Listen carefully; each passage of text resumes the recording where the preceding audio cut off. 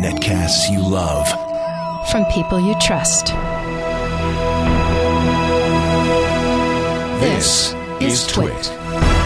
Audio bandwidth for Security Now is provided by AOL Music and Spinner.com, where you can get free MP3s, exclusive interviews, and more. Video bandwidth for Security Now is provided by CacheFly at CacheFly.com.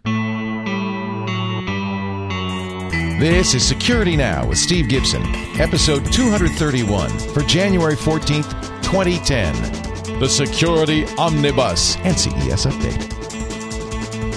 Security Now is brought to you by GoToMeeting. Do more and travel less with GoToMeeting. Make your next meeting a go-to-meeting instead. For your free 30-day trial, visit gotomeeting.com/securitynow. And by Carbonite, the leader in online backup. Back up your PC or Mac off-site, securely and automatically. For a free trial offer plus 2 free months with purchase, go to Carbonite.com. Offer code TWIT. And by the new voice-activated sync, featuring hands-free calling, music and podcast search, and turn-by-turn navigation. Available exclusively on Ford, Lincoln, and Mercury vehicles. For more details, visit syncmyride.com. It's time for Security Now, episode 231 in a continuing saga of pain, sorrow, and insecurity. Here's the man protecting us from it all, Mr. Steve Gibson of grc.com. Hi, Steve. Just what everyone wants. Tune in for the chronology of pain, sorrow, and misery. Yeah, it's a real uplifting show. Actually, it is. Believe it or not, it is an uplifting show because one of the things you get out of it is a sense of what you can do, what's really going on. So I think that's not an unreasonable description. It's just not sad. It's a happy thing. It's funny because when I was killing some time before we started, before we got online, I went over into the chat room, and my handle there is Steve Gibson. And they said, "You're not Steve Gibson." I said, "Yes, I am." They said, "TNO." And you taught us, trust no one. Yep. And I was like, okay, I guess you have been listening. So, and how did you prove? Well, I didn't have a chance because you showed up, but I was saying, okay, let me think. Someone type a really long number, and I'll put that on GRC's homepage. Oh, that's a way to do it. Yeah. I have control of that, and hopefully someone pretending to be me doesn't. So we have, because we pre-taped a little bit because of CES last week, we have quite a bit of news to talk about. Yeah, and there were even some, not Y2K, but some Y2K10 problems you probably heard about. Microsoft has apparently solved the concern people had about the end of the world occurring, as you know, in 2012 by sending text messages from the future from 2016 back to the present. Just to see what would happen, huh? Well, the fact that these text messages are coming to people from 2016 proves that the world didn't end in 2012. Well, there you go. So I guess we've got that problem solved. That's a little bit of sci-fi. And anyway, we've got so much stuff to talk about that we're just going to do sort of one of our mega security updates. And then I was very impressed, Leo, with, I hope you were as happy as I was as a viewer of your CES coverage. Thank you. I think it went really well. I believe it went very well indeed. Yeah. Yeah, I saw Jordy and Data. Wasn't that fun? Live while they were while you were interviewing them. It was really fun. We've had Jordy LeVar Burton on the show several times on Twit, but I'd never met Brent Spiner, who played Data on Next Generation, and he is a funny, cool guy. I really liked him. Yeah, he was neat, very relaxed, and not. And his skin is not silver tone either. It's, no, he was extraordinarily pale. Anyway, so I wanted to sort of chat with you about CES stuff, and I did prepare a page that is the show notes for this episode of just sort of a collection of links of interesting things that I ran across that you and I will discuss, and that our listeners can grab that page themselves, the show notes on GRC for this episode, if their curiosity is tickled by any of this. I'm looking at your outline, and there's a big security story, and I'm sure because it broke so recently, you probably haven't had time to digest. And I would love it if sometime, maybe next week, we could talk about it. Which is Google announcing that massive attempts had been made to break into it and other major U.S. corporations, apparently Adobe is the other one, from China to get information about Chinese dissidents. And this so infuriated Google that they finally did the right thing, which is to say, well, that's it. We're not going to censor search results anymore on our Chinese version. Right. And in fact, they're thinking maybe about just shutting down their operations entirely. They've got a beautiful, shiny building in Beijing, and they're saying, well, maybe this is not where we should be. I think they're hoping that the Chinese government will say, okay, you don't have to, because I guess what they're saying is this may violate the law, probably does in China. We don't want to be in a country where we're violating the law, so we'll just exit China if they say so, or they'll give us an exemption. But I think this is great. I'm very pleased that Google is doing this. And you can now search google.cn and find, for instance, pictures of Tiananmen and the massacre 20 years ago. You can find Falun Gong, all of these things that the Chinese government does not want. So Google has lifted their constraints at this point, their own search censoring, and now they're waiting to see what China's going to do. Apparently, because if you go to google.cn and search Tiananmen massacre, well, wait a minute. Let's see. Do you find? Maybe you don't. Maybe you don't yet. Yeah, you do. Standoff at Tiananmen. You do find. This is an image search. Somebody just sent me a link from google.cn of Tiananmen massacre. In fact, you do find some links. Standoff at Tiananmen.com. You find quite a bit. So I did read also as part of this that Google will be changing the way they operate, and apparently there were initially a bunch of press stories that talked about this, and then those sort of disappeared off the web, and now there's the official story from the official Chinese news agency with something that sort of says, well, we're not really sure what's going on. We're going to be taking a look at this, and we'll get back to you. So be very, very interesting to see what happens. Of course, I'd love to hear from Microsoft and other search engines to see if they are willing to go along, because, of course, that's when you have the clout, is when everybody says, okay, see you later. Google only has 31% of search in China, so it's not the and they're losing market share, actually. Their share is dropping relative to the official Chinese search engine. Yeah, that's kind of odd, isn't it? Well, I mean, fundamentally, the internet poses a problem for a government such as China's that wants to constrain and constrict and control what its people can see. I mean, that's the problem. Google happens to represent an aspect of it because they're the searching technology that allows people to find stuff. But fundamentally, the problem is the internet is at odds with the policies of the Chinese government. There's the problem in a nutshell. Yeah. And I'm thrilled that Google did it. And what I'd like to know more about, of course, we don't really know yet, is what hacking was going on. They said that dissidents' Gmail accounts had been hacked, but because of phishing scams or Trojans that have been placed on their computers, not through Google, and that Google believes that nothing of importance was stolen. However, they do say intellectual property was stolen by China, and boy, did that piss them off. Well, and they said it was very sophisticated attacks. I mean, not just random hacking, quacking guys, but I mean, people who really understood how these things work, apparently, really, really came at them. So, it's fascinating. Well, let us get on with the other security updates. I know you have a ton to talk about. Yes. One thing I put a note here to myself to mention to you before we started recording, but it's too late. Here we are in the recording. Go ahead. We have no secrets, you and I, Steve. I noticed during CES, I watched your having fun with the whole issue of people wanting the big clock to be in the picture. They love the big clock. Well, and I have to say, I depend upon it too. It's just, there's something so right about just being able to see what time it is and what date, when is this recorded. So we always have it.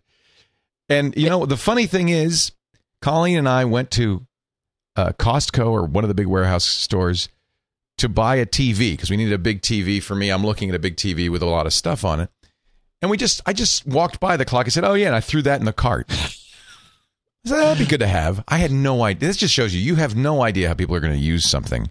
Well, and even when you've got your previously recorded gear spinning in the upper left, it's like, okay, when? So my point was I wanted to suggest that what would be very cool would be for you to just always have, there must be some technology where you could put a time and date just always in some corner of the screen, not the clock behind you, but just, part of what Twit does is it time and date stamps everything going into. That's a great idea.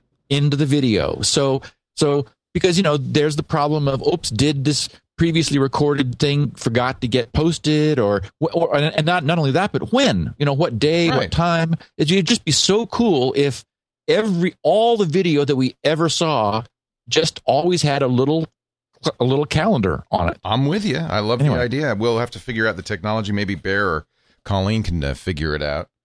Bear is the guy who he's our sysadmin, but he also wrote the scrolling ticker for Chris Perillo. So he knows he probably could figure it out. And we are at some point upgrading to a different switcher technology that allows a lot more flexibility, and that may at that point we may if it would just be possible to have a little video generator that's always just being added to the feed. So I love that idea. Cool. Love it.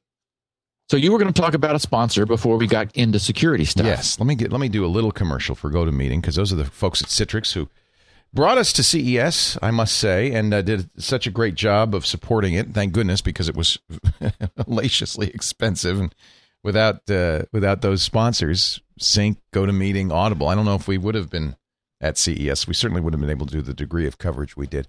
GoToMeeting from Citrix they thought it was kind of cute because they said, you could say in the ad, if we'd used GoToMeeting, we wouldn't have had to go to CES. That's the whole point of GoToMeeting.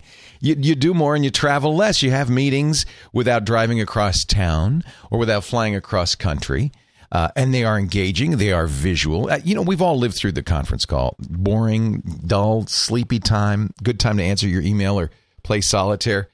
GoToMeeting transforms that conference call into something that's actually useful, something that you can get some work done, you can get some sales done, some training, some collaboration. You could try it free right now if you go to gotomeeting.com/security now. In fact, go there right now. You'll see how quick and easy this is. You just, install it within a minute or two. And now, anytime you want to have a meeting, you're ready. You just press a button, start a meeting. You can email them an invitation, or you could just say while you're on the phone, hey, go to gotomeeting.com. Very simple. There's a join a meeting button right there on the left. Press that join a meeting button. In 30 seconds, they'll have downloaded the little Java stub that they need.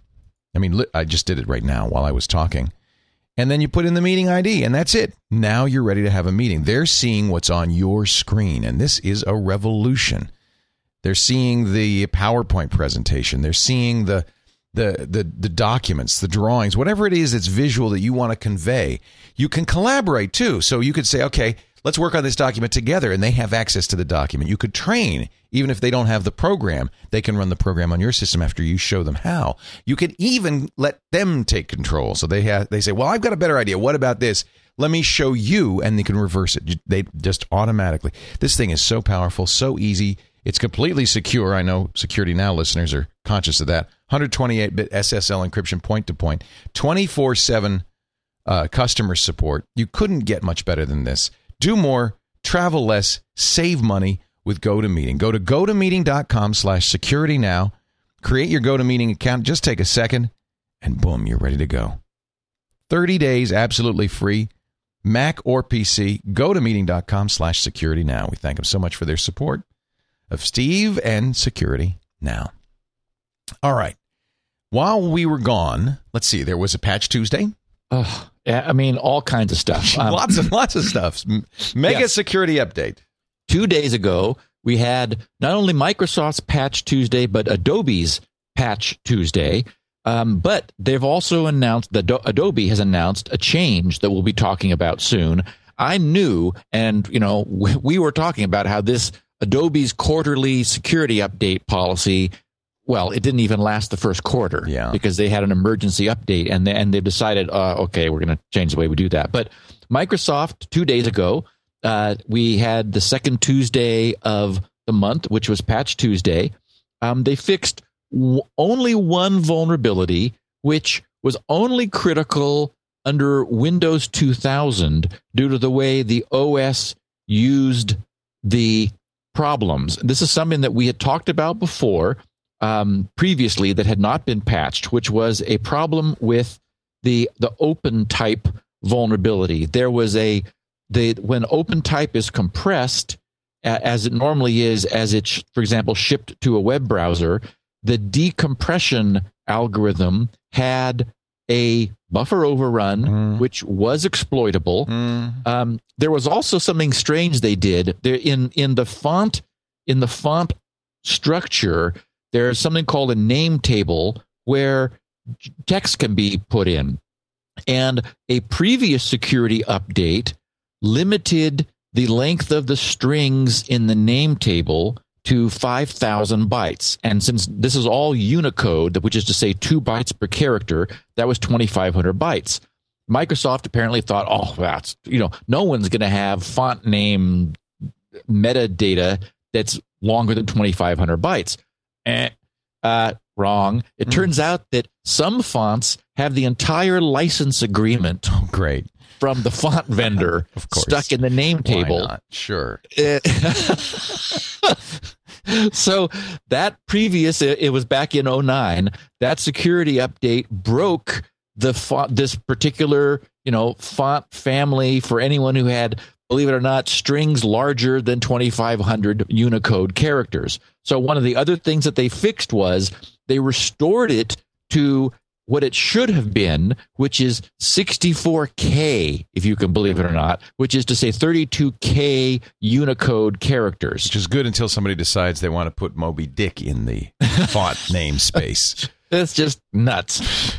Now, significantly, we did not get something that we were hoping for with this Patch Tuesday, which is the 0-day flaw in the SMB, the server message block protocol.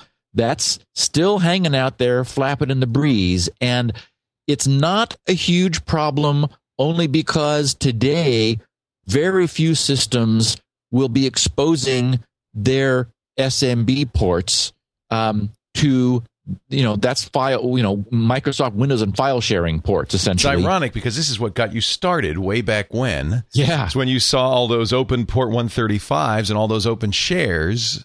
Exactly. I realized, okay, this is really a bad idea. Now, that was NetBIOS. SMB is different, right? It's well, that was NetBIOS, but it's the same set of ports. Oh, okay. And Microsoft has dramatically overloaded the role of those ports. They use them for all kinds of things. For example, remote registry is there, and in all kinds of sort of inter-machine services. Just the words remote registry send a chill down my spine. Yeah. That's a terrible idea. It's just, I said, Leo, you really have been paying attention. That's just a nasty idea. Get the hang of this security stuff. Yeah, it's like, that's a really bad idea. Let's just have our registry out there. And it's running by default, too. I love that. It's like by default, the remote registry service is running in Windows. Now, the good news is, with Windows Firewall and, of course, being behind routers, we've got multiple layers of protection. So those ports, even though they are open and this SMB protocol flaw is there, you can't get it from the outside. The problem is that you can get it within a LAN. That is to say, so one of the things that we're seeing Trojans, which we know like to spread within a local area network. Once, some employee brings an infected laptop into work and plugs it in to his hub at his desk, if there's something bad there, it'll just go like wildfire. We've seen Trojans that use open window shares to jump from machine to machine. Right. Unfortunately, the server message block protocol flaw is available and exposed within a LAN. So anyway, I can't explain Microsoft not fixing it because it's not good. There's proof of concept code. It's in the wild. It's being exploited. but we didn't get it this Tuesday. I'm sure we'll get it next month, but it's going to be a long month. Now, Adobe also patched another bad reader vulnerability, which is being actively exploited. It's one where it's being used both for targeted and sort of just widespread use. It uses a problem with reader in that's exploitable by opening a PDF, which of course has become now the universal document sharing format. On my system, I went from 8.1.7, which was the last update I had, to 8.2, although I'm still on the version 8 track, and there's a 9 that is the most recent. Strangely enough, too, I thought, well, this morning I thought I ought to update myself to that because I had some problems under Firefox with PDFs not opening smoothly, and I thought I'd update myself to the 9 because it's time. And I went through all the download process and update, and it didn't happen. I'm still at 8. I don't know. I don't know where it went or what's going on, but I'll figure that out. However, I wanted to bring this up to our listeners because I had to go ask for it deliberately. That is, I didn't get an automatic notification from Adobe, so I had to open a PDF document to get the reader running. Then under the help menu, did a check for updates, and it said, "Oh, what do you know? We fixed this horrible problem, so you should update get the update," which I did, and I'm now at 8.2. Significantly, and we'll talk about this a little bit later in the show. The expectation is among the security community that Adobe this year in 2010 is going to surpass Microsoft as the number one target for attacks due to the continuing problems. Suck. Yes. The huge number of vulnerabilities that are continually being found in Reader and in Flash. Right. So, I mean, it's no surprise. Yeah. The one thing I would reiterate saying, and I imagine people have probably already done this if they're going to, but I have to say it again, is disable JavaScript in Acrobat. That is in the Acrobat Reader. There just is no need for scripting. I mean, we understand there's a need for scripting on web pages because it's being actively used by more and more websites, with it being a mixed blessing. But there's just no need for scripting in a PDF document. I mean, maybe there are corporate settings where corporate IT uses scripted PDFs for some, business-oriented infrastructure glue. I mean, I don't know. But typical PDFs just sit there. They don't have to run code. There's no code in them. And so you don't want your reader to have scripting enabled when you virtually never need it. And if you do need it, you probably know you do. If you don't know you do need it, then you almost certainly don't need it. So disable it. Now is a good time. And on the topic of Adobe, they've announced that they are going to be beta testing silent updates. They've been watching Google with Google's Chrome browser sort of succeed at that, where Chrome just sort of checks in with the mothership every so often and pretty often and quietly keeps itself current. So this is Adobe's new strategy, apparently, for not waiting 3 months between major updates, which they've never succeeded in doing because the problems they're having are so critical that this notion of updating quarterly, which we knew when we heard about it a year ago being ridiculous, turns out to have been exactly that.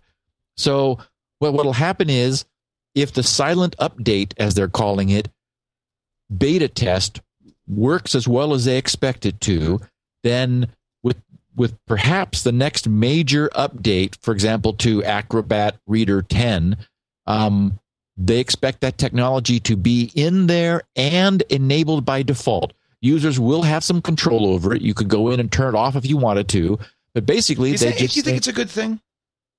Silent updates? I have mixed feelings about it. Me too. Isn't that funny? Yeah.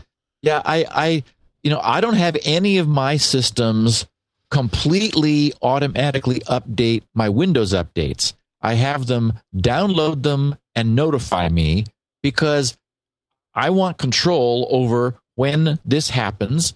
The other problem you have is, as we know from lots of practical experience, updates don't always work. Sometimes, for me, I still have my main system. I can't put Service Pack 4 of XP on. It just doesn't work. For whatever reason, the configuration is hostile to it. So the problem with silent updates is, if you had a silent update which caused a problem, there's a break in the causality. You wouldn't know why something suddenly wasn't working. Right. Something broke. But if instead you say, okay, now's a good time to reboot my system, I shut things down, install updates and do a reboot. If when it comes back up, something's broken, I know why that is. I know what I was just doing that caused the problem. So there's that problem. And I don't know. I guess I'm still of the school that would sort of like to have a little more control. Most businesses, I would imagine, wouldn't be thrilled about this, right? They'll turn it off right away. Yeah, I imagine, and they may have something at the gate that will automatically, turn it off. In the same way that, for example, it is possible for Microsoft's updates to be aggregated by corporate IT, and then for them to be vetted and tested in the on the default corporate platform, and then they're pushed out locally to all the systems in the corporation. Right. And I know that you talked about this. I actually, while I was watching a rerun of you talking with, I guess it was Mac Break Weekly, probably. You mentioned that Mac OS 10, and it happens to be 0.5 and 0.6. Is like the last standing OS that hasn't fixed a potentially very bad problem. It's a significant problem. And it was finally proof of concept was put out on the internet because security firms just got tired of waiting. It was in June of 2009 that the industry was informed of this problem.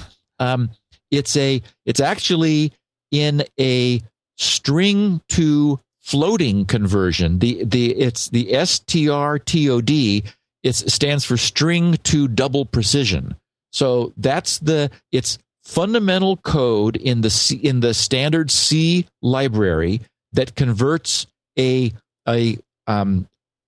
floating point string into a double precision binary result. And that's a tricky thing to do. You can sort of see, okay, well, that would, you'd want to make sure you're doing that right. And so it's in this string text parsing that they've got. Well, OpenBSD, NetBSD, FreeBSD, they all jumped on it and fixed it immediately. It was possible for the browsers to make sure that they were doing it correctly. So the various browsers, Chrome, Firefox, Opera, they got their acts together. And we talked about this months ago. Well, for whatever reason, Apple just didn't address the problem. And it's still there now. It is a remotely executable exploit. So it's something that Apple needs to get on the stick about. And it's unfortunate because Apple is not communicative. And this is what we talked about in the podcast is, just tell us. But that's not how they do it. And so are they working on it? What's going on?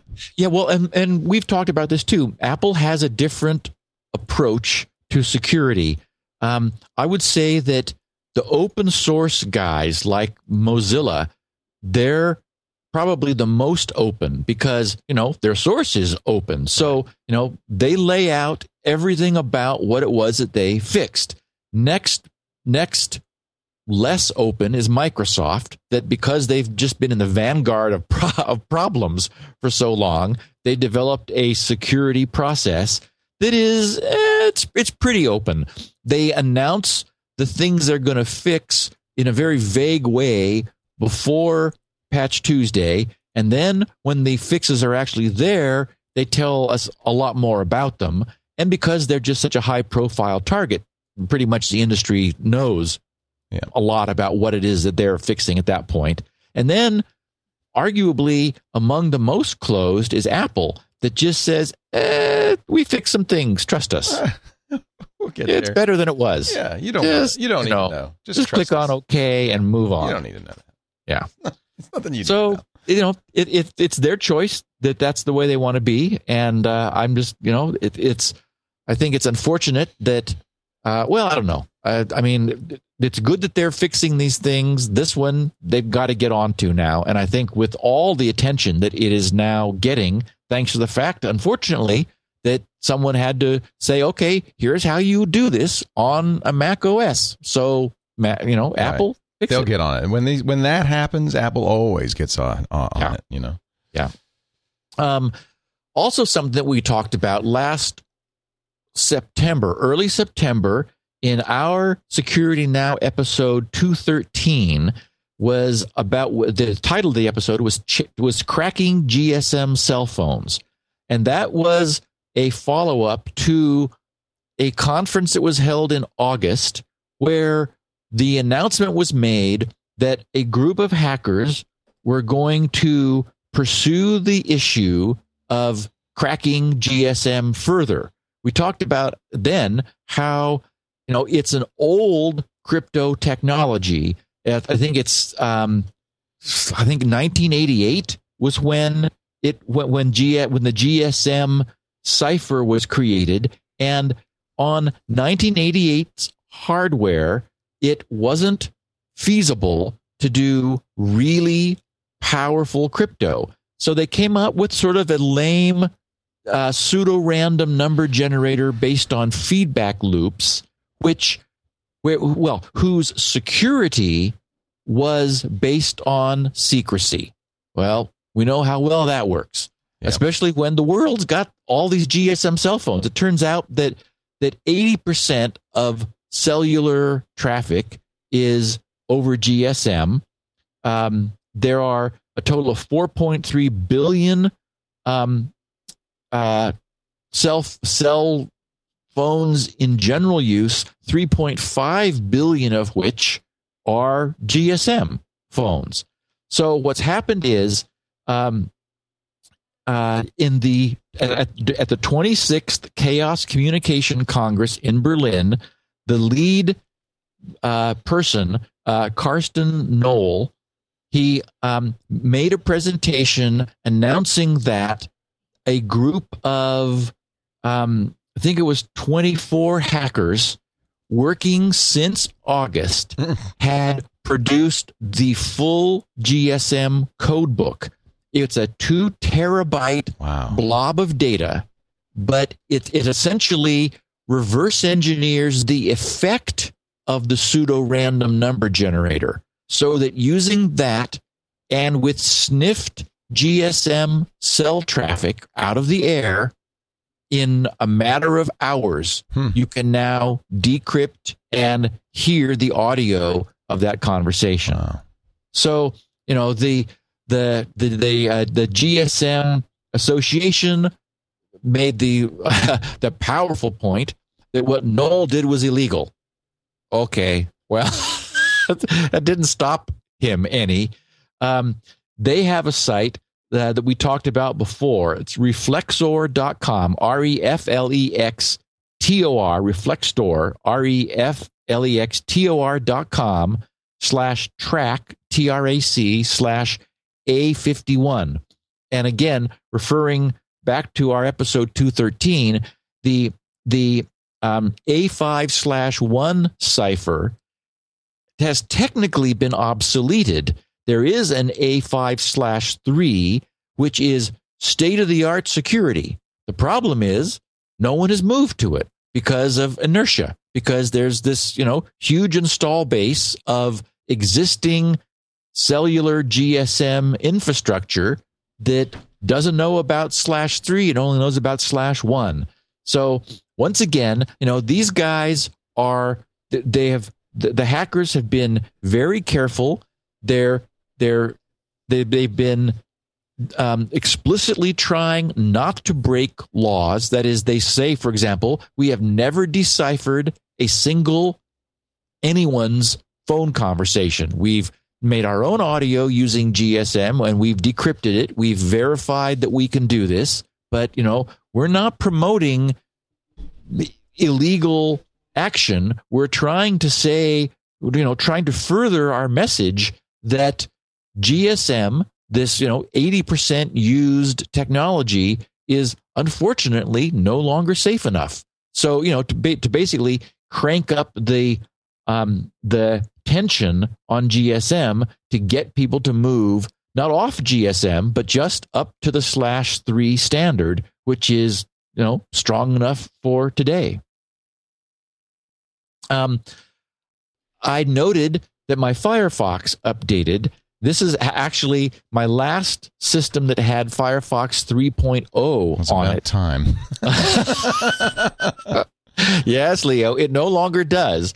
But it was on January 5th. And I thought, well, isn't that interesting? I thought we weren't going to get any more updates of the Firefox 3 line, the 3.0 line in 2010. But this was important enough that the Mozilla guys decided, okay, well, we'll do this one last time. I do urge our listeners to move to 3.5.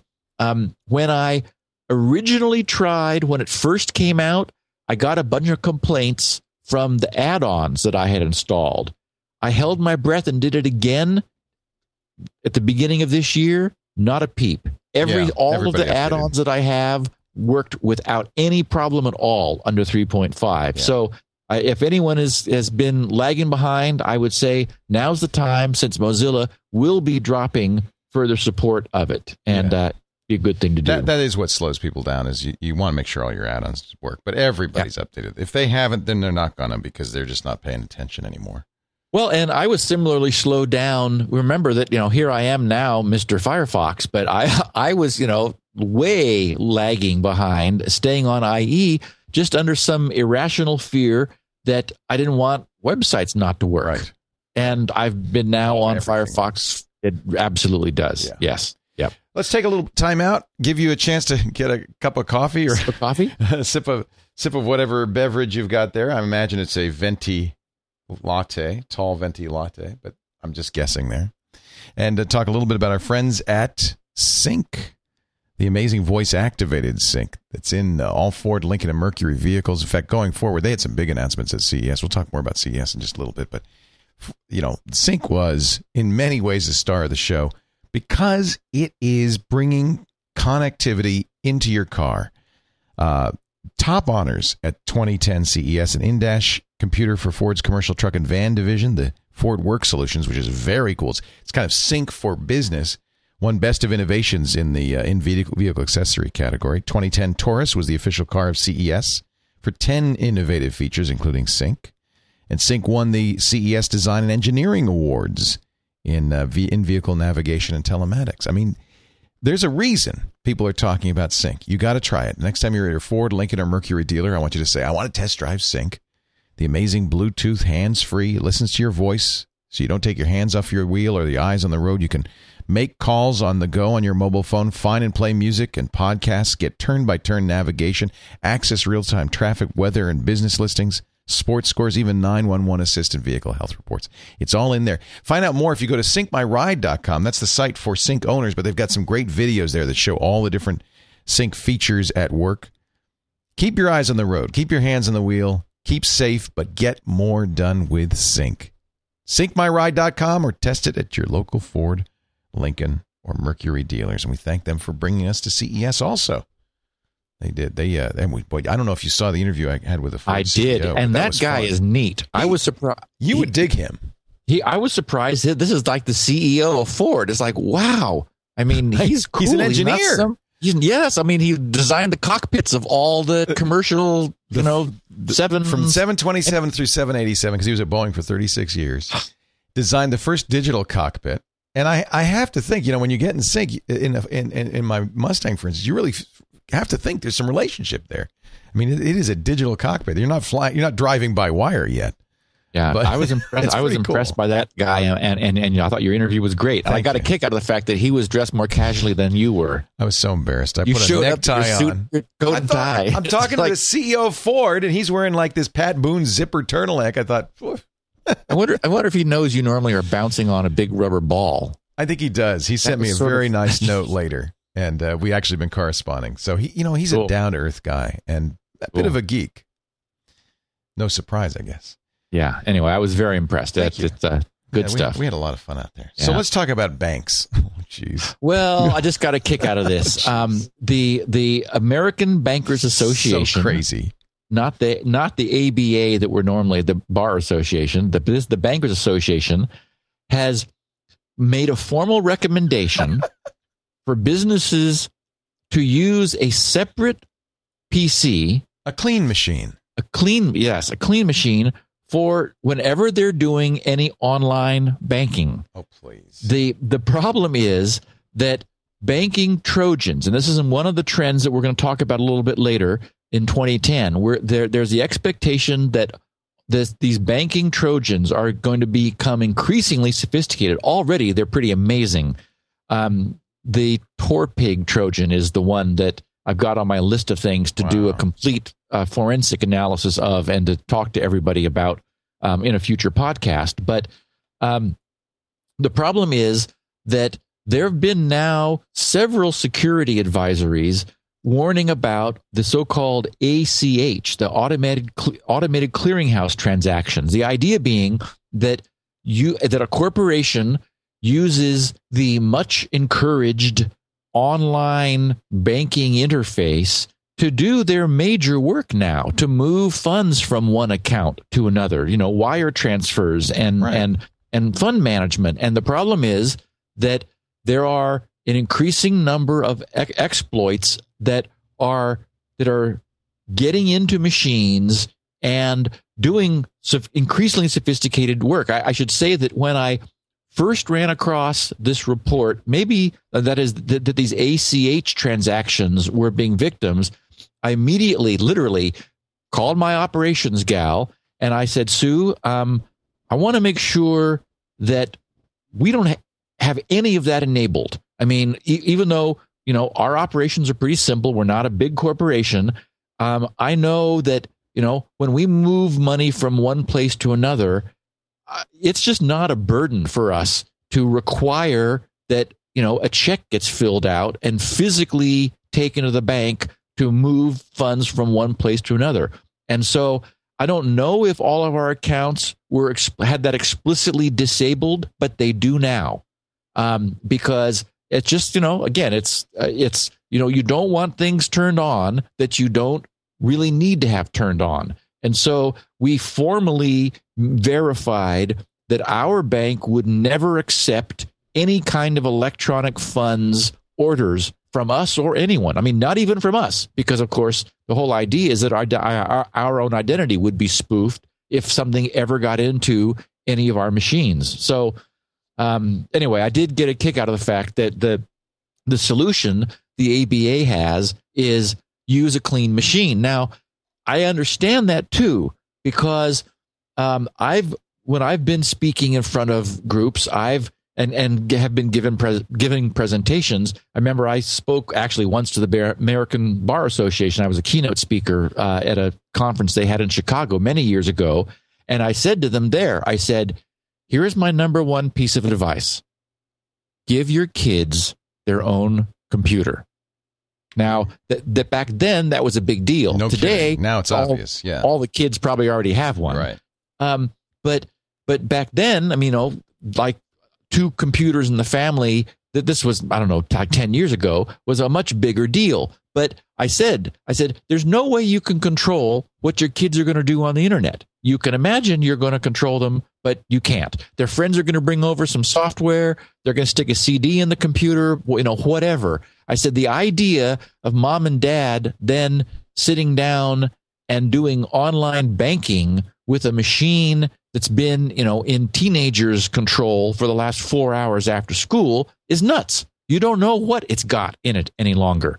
So my advice then was, give the kids their own computer and make it an official policy that this is mom and dad's machine. Don't touch it. Exactly. This is not a toy. This is for serious work. So anyway, it's funny. I use EFTs all the time. Am I really crazy?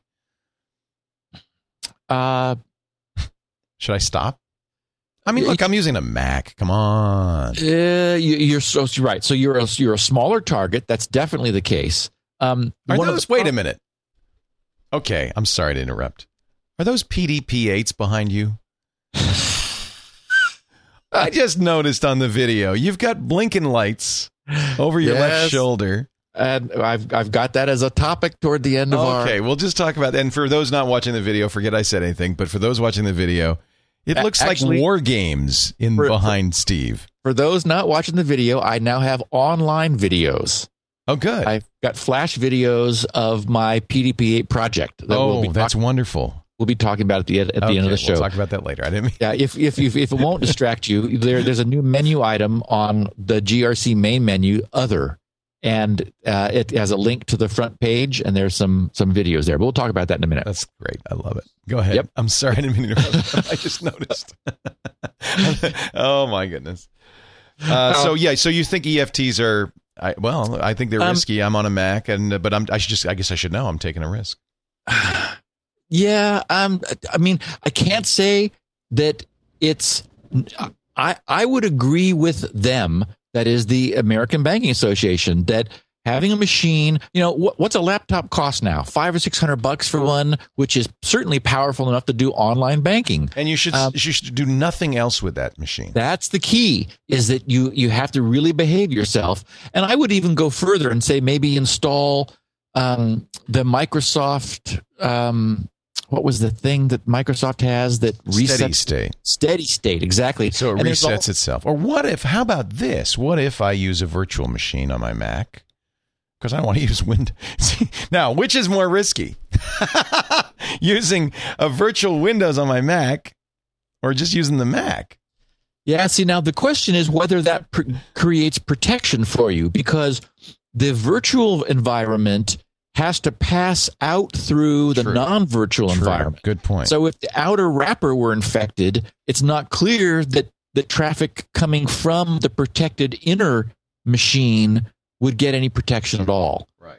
So, I mean, again, I don't want to overly alarm people, but it's worth being aware that what we've seen over the last couple years is a clear change in orientation from hacking for sport to hacking for money.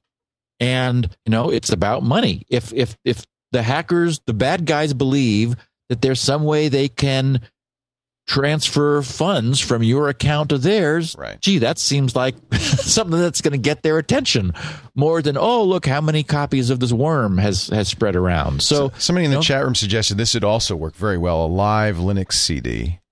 Because you can't write to it, and it's known good every time you boot it. That's that's a superb idea.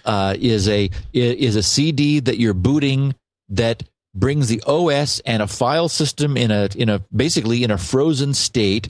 It comes up, the browser's going to be clean because you've rebooted. Anything that was there in the OS, has no chance to seize your system. So that's a great solution. Of course, now banks kind of defeat this because I know at least when I log onto my bank, if it says, "Oh, I haven't seen you before," and you have to go through some extra steps, and then it stores a cookie in Flash, probably. Good point. So you have to do that every time. Yes, you would lose the authentication. On the other hand, that's really what you want, because it's the authentication hijack, which is what these things use, is the fact that your computer is known to the bank. Right. So behind your back, it's able to open up a session and do whatever it wants to. So from now on, boot a live CD operating system of your choice and put up with the extra authentication, and that's how you get online. That's how you bank. It would make sense to do just that. That's a great idea. That's not a hard thing to do. I could do that. Yeah. And how often? A couple times a month, probably. Right. I think it's worth doing. The BBC reported that France's new anti-piracy law went into effect on January 1st. This thing's ugly. And yeah, it is. It's caused a lot of controversy.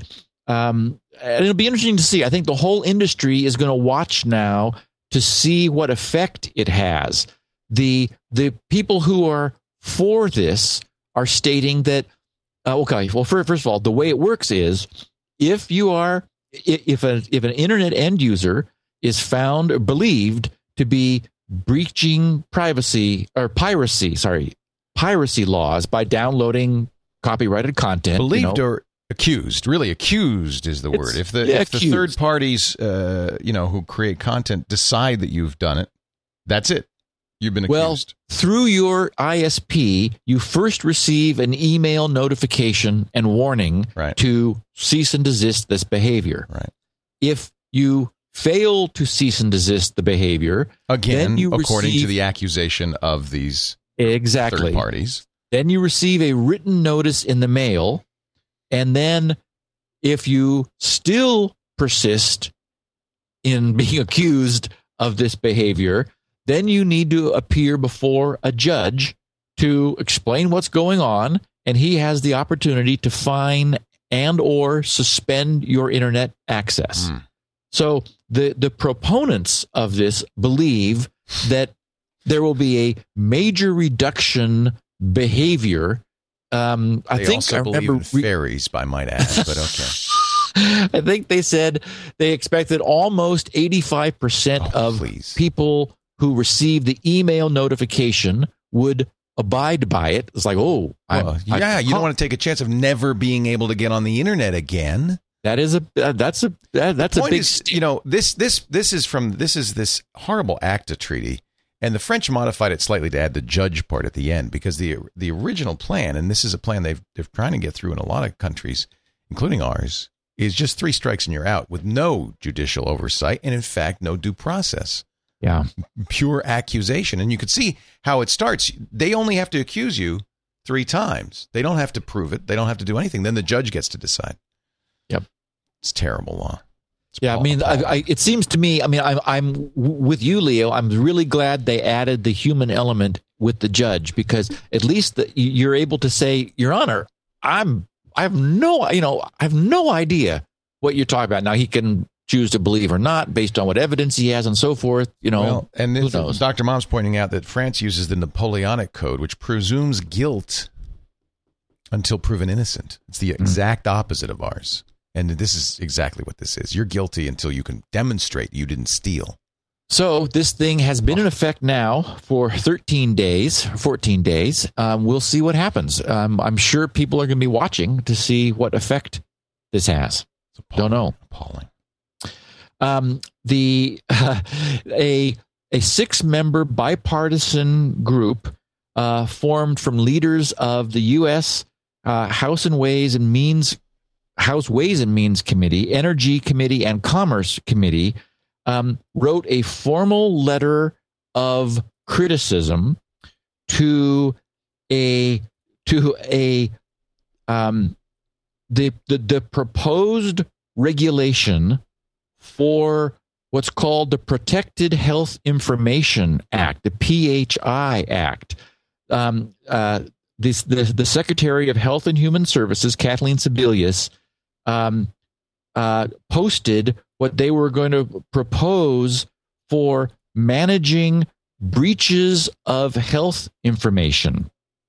And believe it or not, the language in what they were proposing said that that organizations who had a health information breach could decide not to notify patients of that breach if the organization determines that it, quote, presents no significant risk of harm.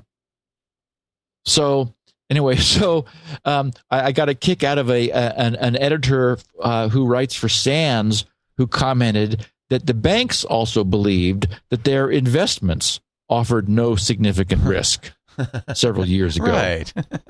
So you're safe. It's ridiculous to propose rules where somebody who lets their personal, private, protected health information escape can then say, gee, there's this rule that we're supposed to let people know to disclose that we've had this breach of health information, unless we determine that it doesn't really present any risk of significant harm.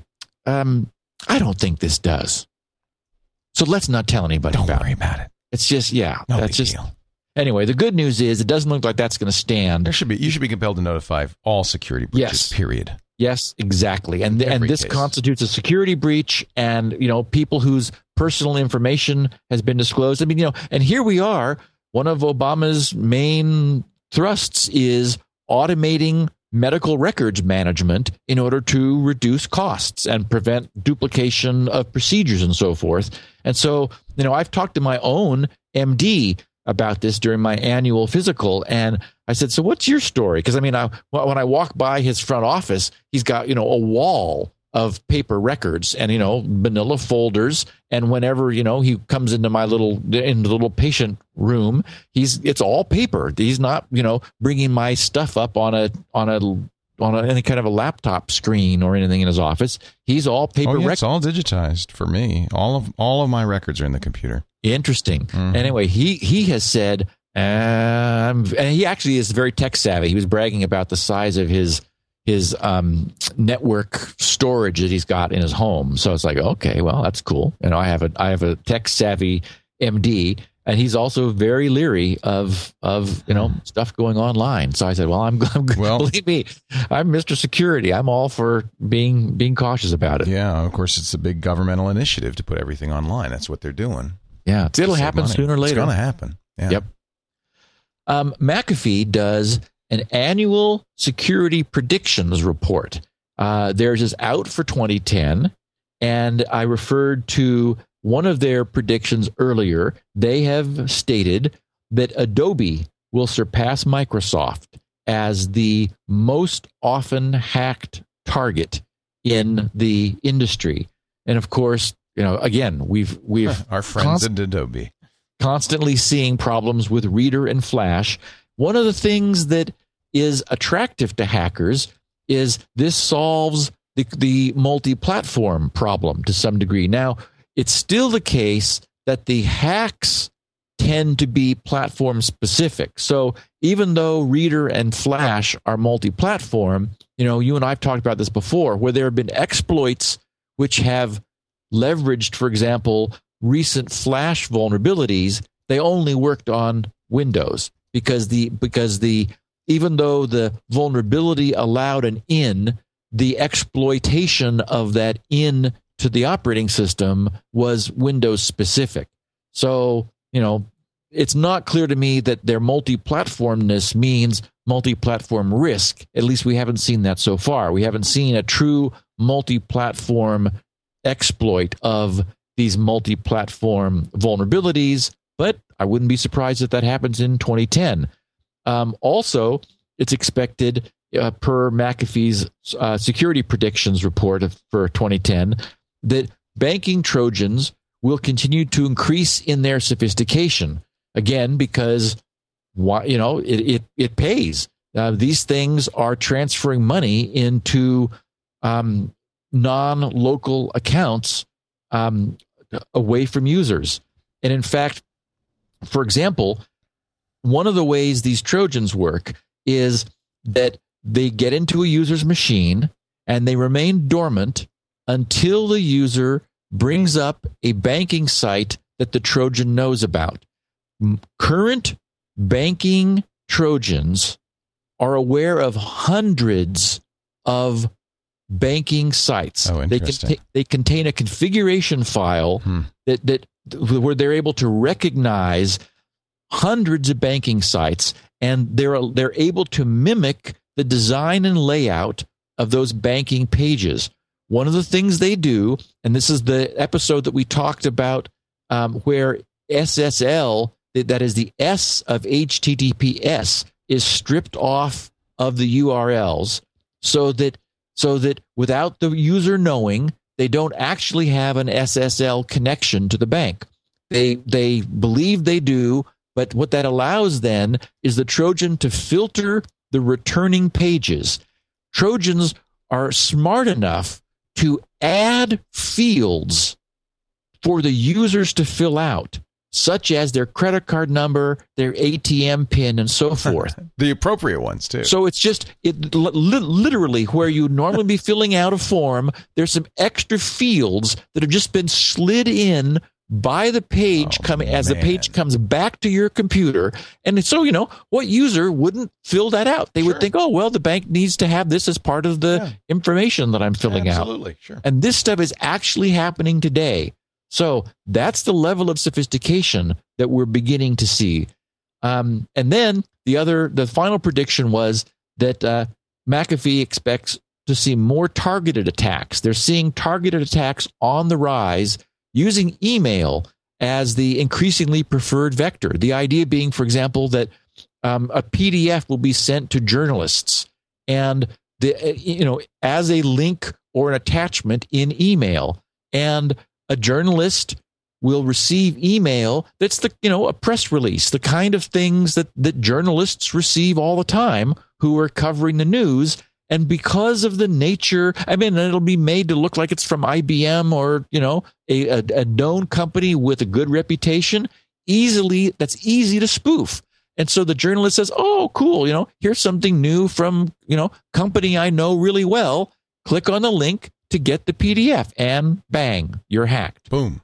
So, it's this notion of sort of demographically targeting your audience that allows things, malicious email to slide under the user's actual radar. And in fact, it was Bruce Schneier who was recently quoted as saying that amateurs attack computers, professionals attack people.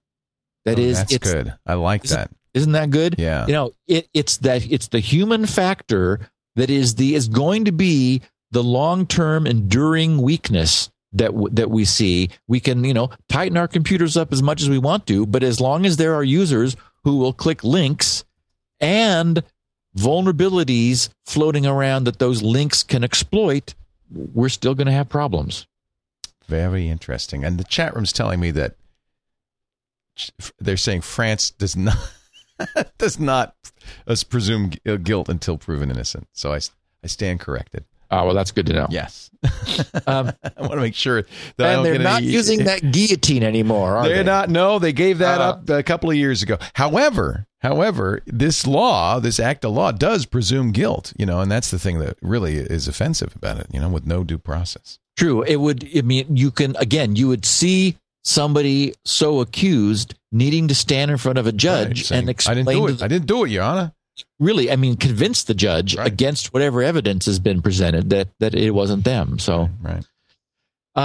2010, we're in it now. We didn't see many Y2K problems, but there have been some funny and very not funny Y2K10 bugs. That's bizarre. The most significant is that 30 million German credit cards stopped working on January 1st. Really? They were from the French company Gemalto, which is a well-known security firm. In fact, I think I've got one of their little time-based dongles around here somewhere. One of the one-time password deals came from them.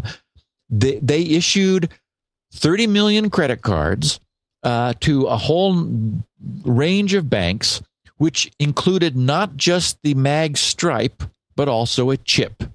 And when the chip is present, it overrides the stripe for authentication. And the chip has a bug, a Y2K10 bug that caused 30 million cards to stop working.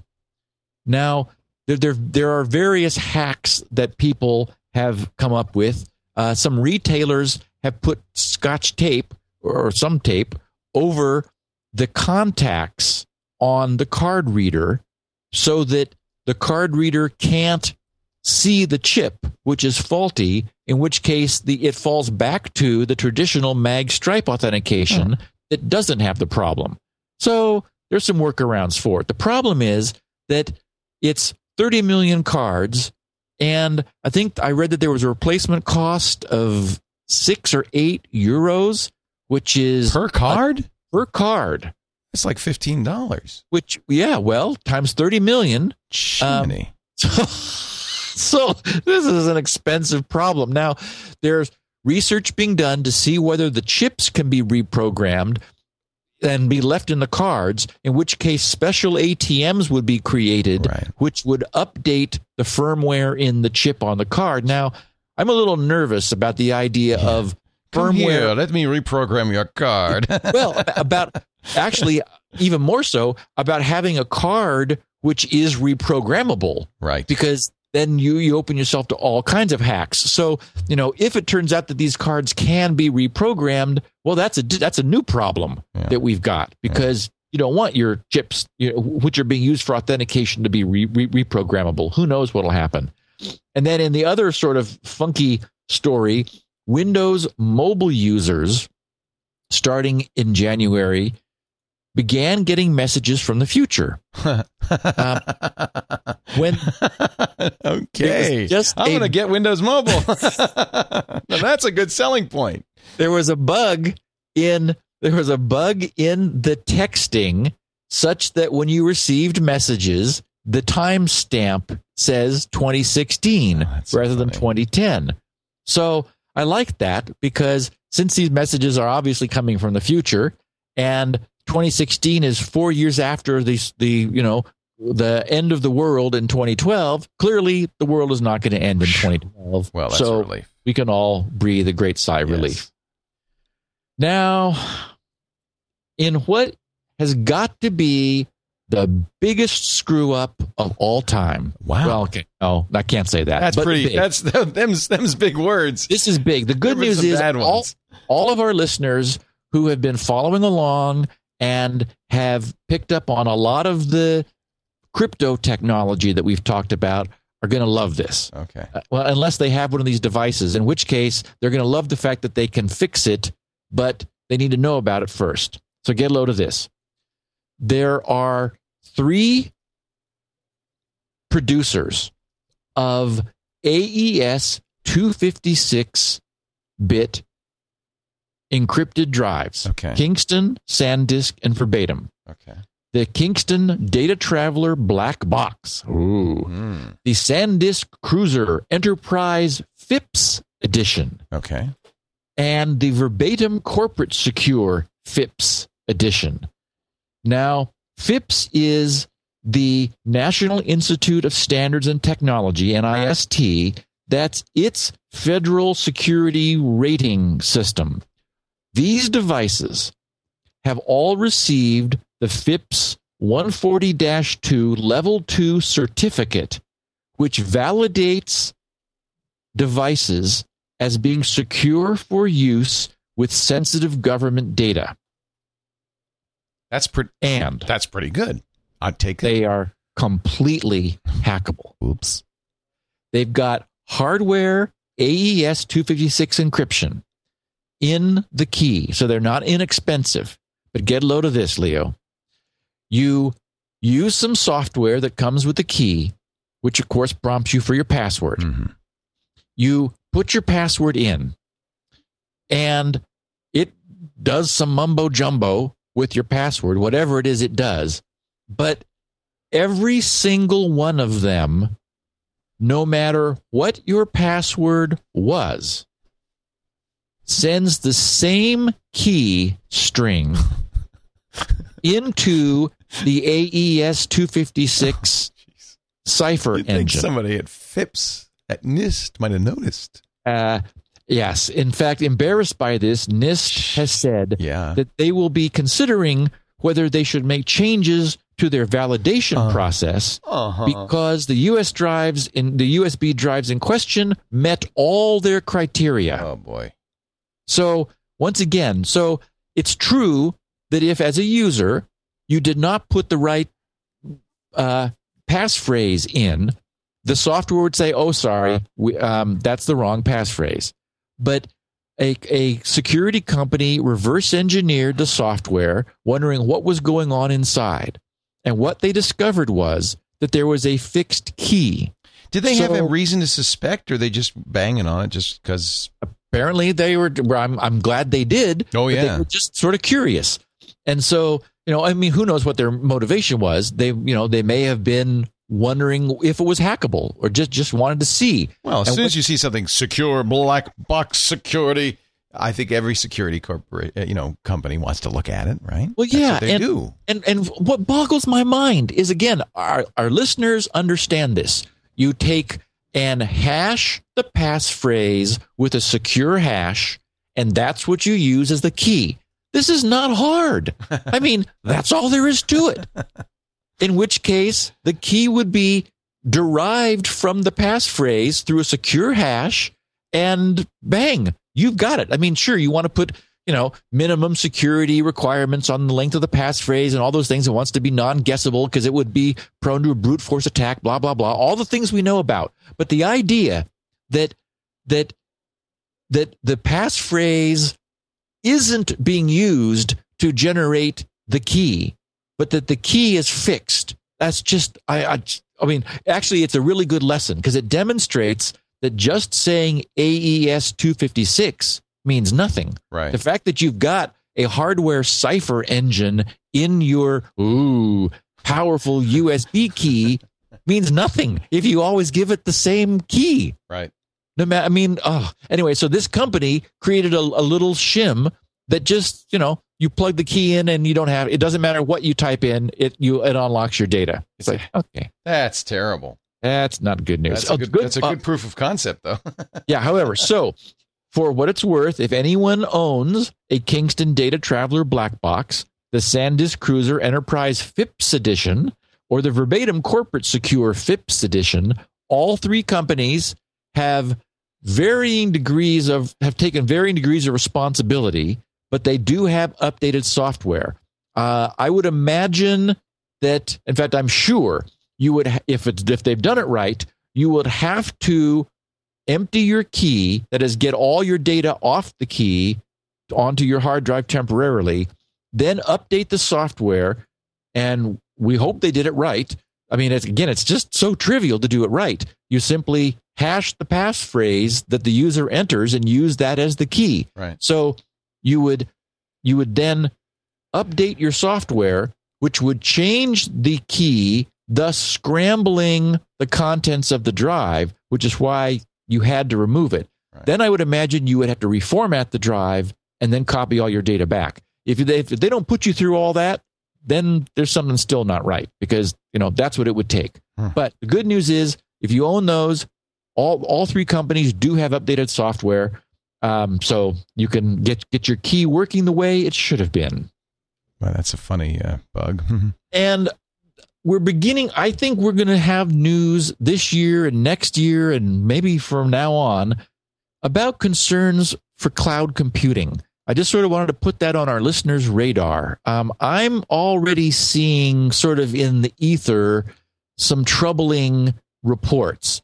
There was a report where some hackers were able to use, in this case, it was Amazon's elastic computing cloud technology to, okay, and what that is it's a bunch of big iron servers where virtualization is heavily used, so that you've got all kinds of virtual operating systems running on the hardware. And clients of the cloud computing elastic server technology are able to dynamically expand the number, like the amount of computing resource they're using, by allocating servers on the fly. So these are not physical servers that are being allocated. These are all virtual servers. Well, there was a report where, as an experiment, some clever hackers, security research types, good guys, were able to penetrate the virtualization boundary and know what was going on in other servers that they did not own that were sharing the same hardware. So that's not good. Yeah, that's not good, to say the least. Yeah, you don't want... Because, everything's on EC3, or EC2, I should say. Everything's there. Yes. Tons of stuff, tons of websites you and I use with so-called private information. I back up data to Jungle Disk. With Jungle Disk, we talked about that. Yeah. Now, the good news is the only reason I'm using Jungle Disk Because you can encrypt. it encrypts before it leaves your machine. Yeah. So yes, somebody there in the cloud who crossed over a virtualization boundary would see debris, but that pseudo-random noise is what comes out of any good cipher. So that's all they're going to get. And it's the only reason I'm using it. I mean, I fundamentally don't trust all of this cloud computing technology. It is brand new, and we know our lessons about brand new security stuff. It's an interesting idea. The whole world's all gung-ho and gaga over it, but it's not clear to me that it's ready for prime time yet. And, researchers are saying, we're ready to show you that it's not. So I do think we're going to see that in the future. I just sort of wanted to put a little bullet point on our listeners' radar about that. I did see another little article that was interesting where a federal appeals court panel is questioning the FCC's authority to impose net neutrality rules on Comcast. Oh, and it's dear. like, yes. So a federal court of appeals is saying we're not sure whether the FCC has the authority to tell Comcast they are not supposed to, or not, it is illegal, that they are not allowed to filter their customers' traffic and prevent them from using BitTorrent. It's funny because I was at an EFF event, and EFF, Electronic Frontier Foundation, which is, these guys are legal eagles, and really all they do is go to court to try to protect our freedoms. Yes. They were saying there's some real question about whether the FCC has the right. We like net neutrality. We believe in net neutrality. They were internally debating whether government involvement in the internet in any form was a good thing. And they did point out there may not be any legal precedent for this. So I'm not surprised that the court is actually getting involved. Well, I think it was inevitable because, Comcast is going to push back hard. Providers like Comcast, including Comcast, are saying that they are entitled to seek returns on their investments by offering premium services. Yeah, and we're entitled as customers in a free market to move elsewhere. If we had a free market. But the problem is, exactly. Yes. It's like the situation with healthcare insurance. You really don't have any competition. I'm a community Cablevision, a Cox user in Southern California for my cable modem. I don't have a choice. No. They're the provider that's on the other end of the wire. So yep. It's a really interesting point. And then I got a kick out of a kick out of something that Sans put out over the holidays. This is just sort of something that they do from time to time in one of their newsletters that they call Ouch. And this was the top 10 reasons computers don't have security. You mean this is like what people say when they're asked why you didn't put security on your system? Yes. Why don't you have security on your computer? Mm-hmm. Number 10. Mm-hmm. I just use my computer for email and web browsing. Of course. That's safe. Good. Number 9. I've never had any virus problems. Right. It's like, okay. Never been a problem. 8. Well, I did have some security, but it kept popping up all the time. Yeah, I hear that one a lot. Hate that. It's so annoying. Number 7. Well, it might crash my system. Okay, well, we're sort of beyond that point, right, actually. 6. My subscription kept expiring.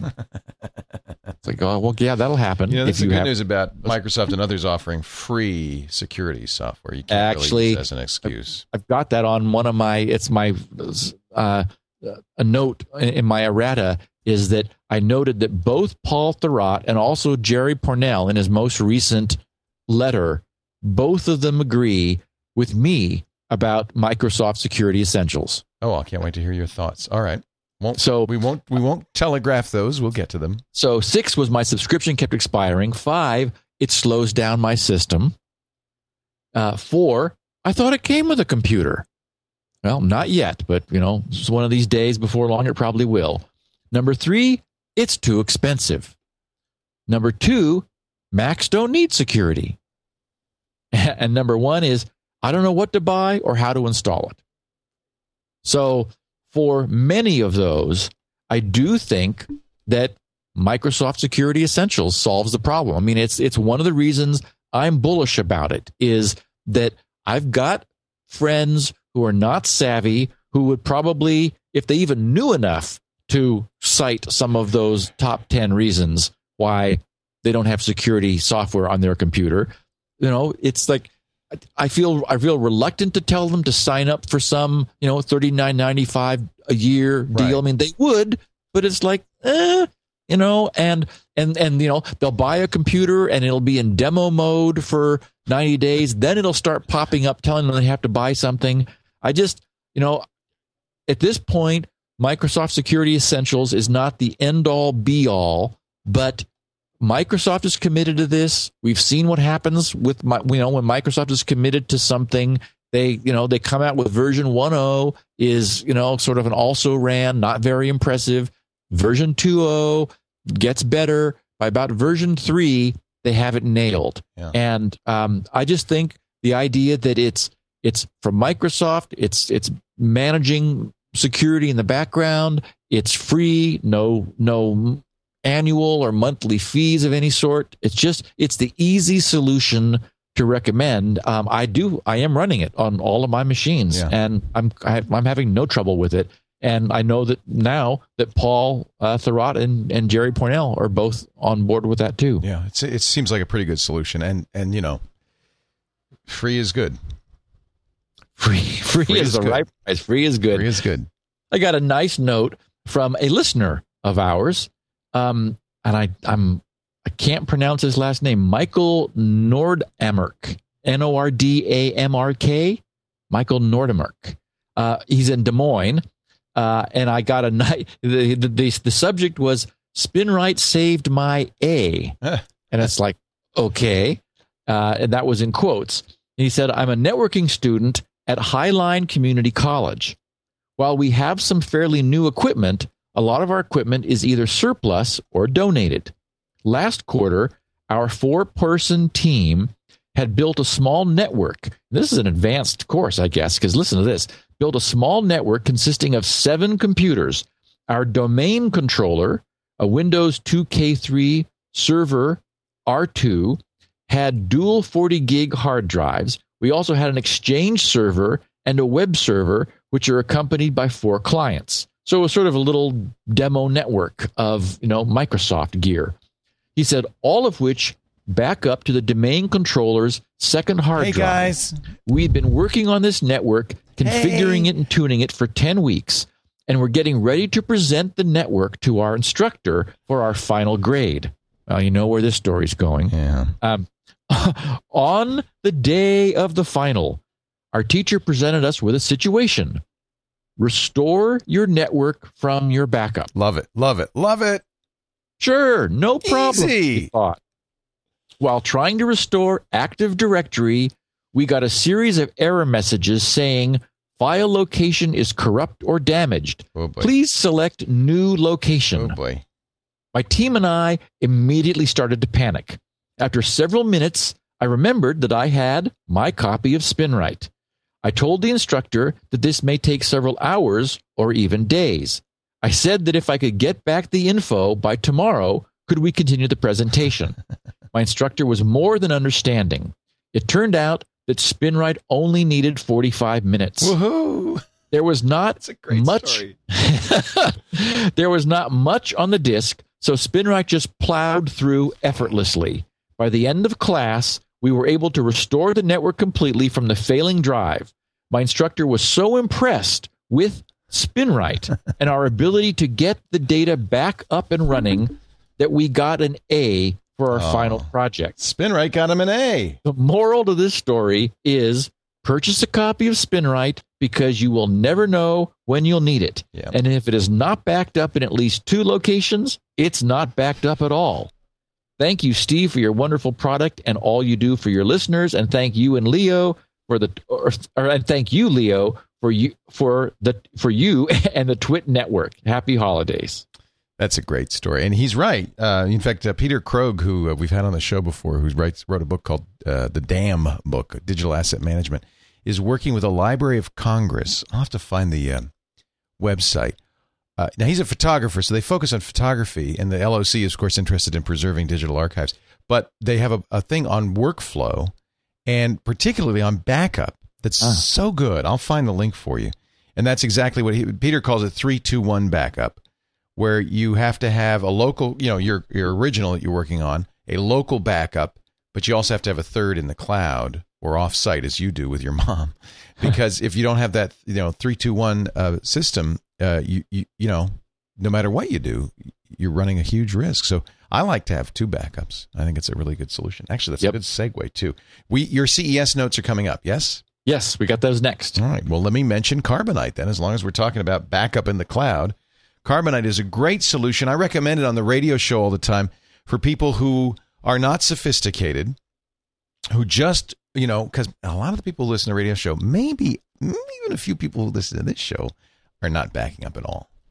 Come on, tell the truth. Yeah, see? Are you sure you got all those, important data files, your financial records, your photos, your music backed up? Now, all right, maybe you got them backed up locally, but what happens if there's a fire? Now, what do you do? What happens is, if there's a hurricane, tornado, you're in an earthquake. What are you going to do?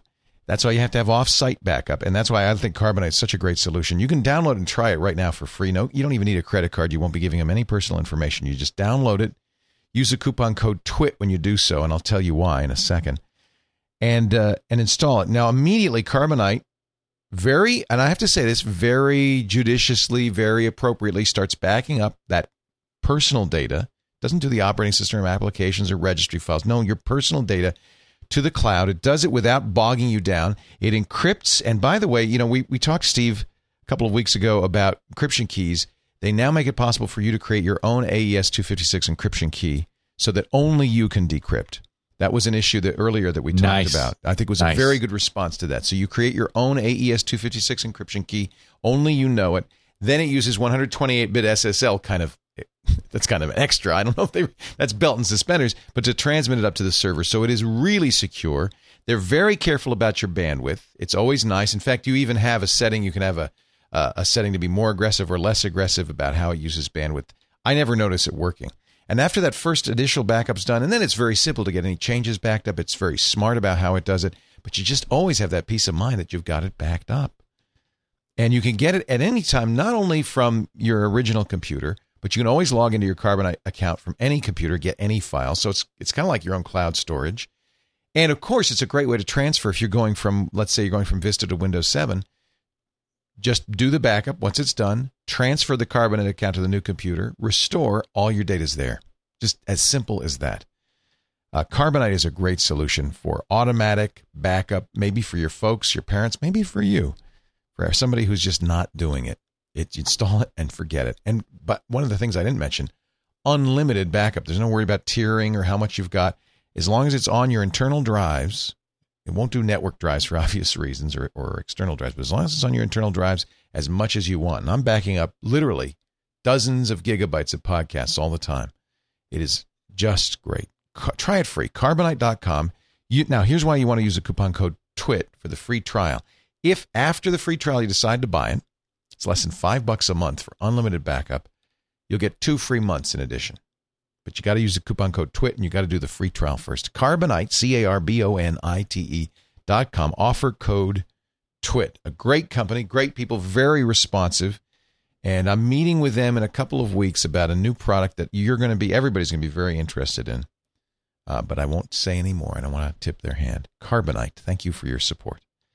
All right, CES. You didn't go. Now, have you gone? Do you go to CES? I'm sure you went to Comdex regularly. Oh, yes. I mean, that's my only exposure to Las Vegas because I'm not inherently a gambler. I've never gone there for fun. No, and in fact, I heard some commentary, I think it was you on the floor, talking about how Vegas never likes these geek conferences because we're not gamblers. We're up and out and on the show floors, not putting corners in the slot machines Precisely. And so forth. So, yeah, I've done CES a number of times, and I guess back when I was writing the InfoWorld column, I was CES and Comdex both. Okay. CES is a special show. And well, it used to be more consumery, and now it's folded in all of Comdex. With Comdex gone, it's everything. It's the whole technology industry's there. Everybody's there.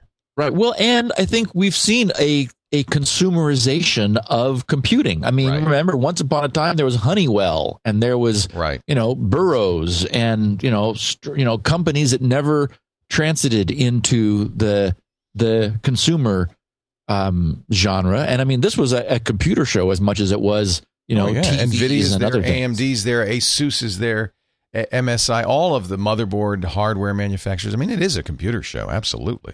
Now, I thought it was really interesting that, the whole industry is holding its breath for the end of January. No, it's kind of funny. It's just like, okay, well, yeah, nothing really matters until we see what Apple does. You can argue that the two biggest announcements of CES weren't at CES. It was the Google phone, which occurred before CES, day before, and the Apple announcement, putative Apple announcement at the end of the month. It's just hysterical. But and Andy had a great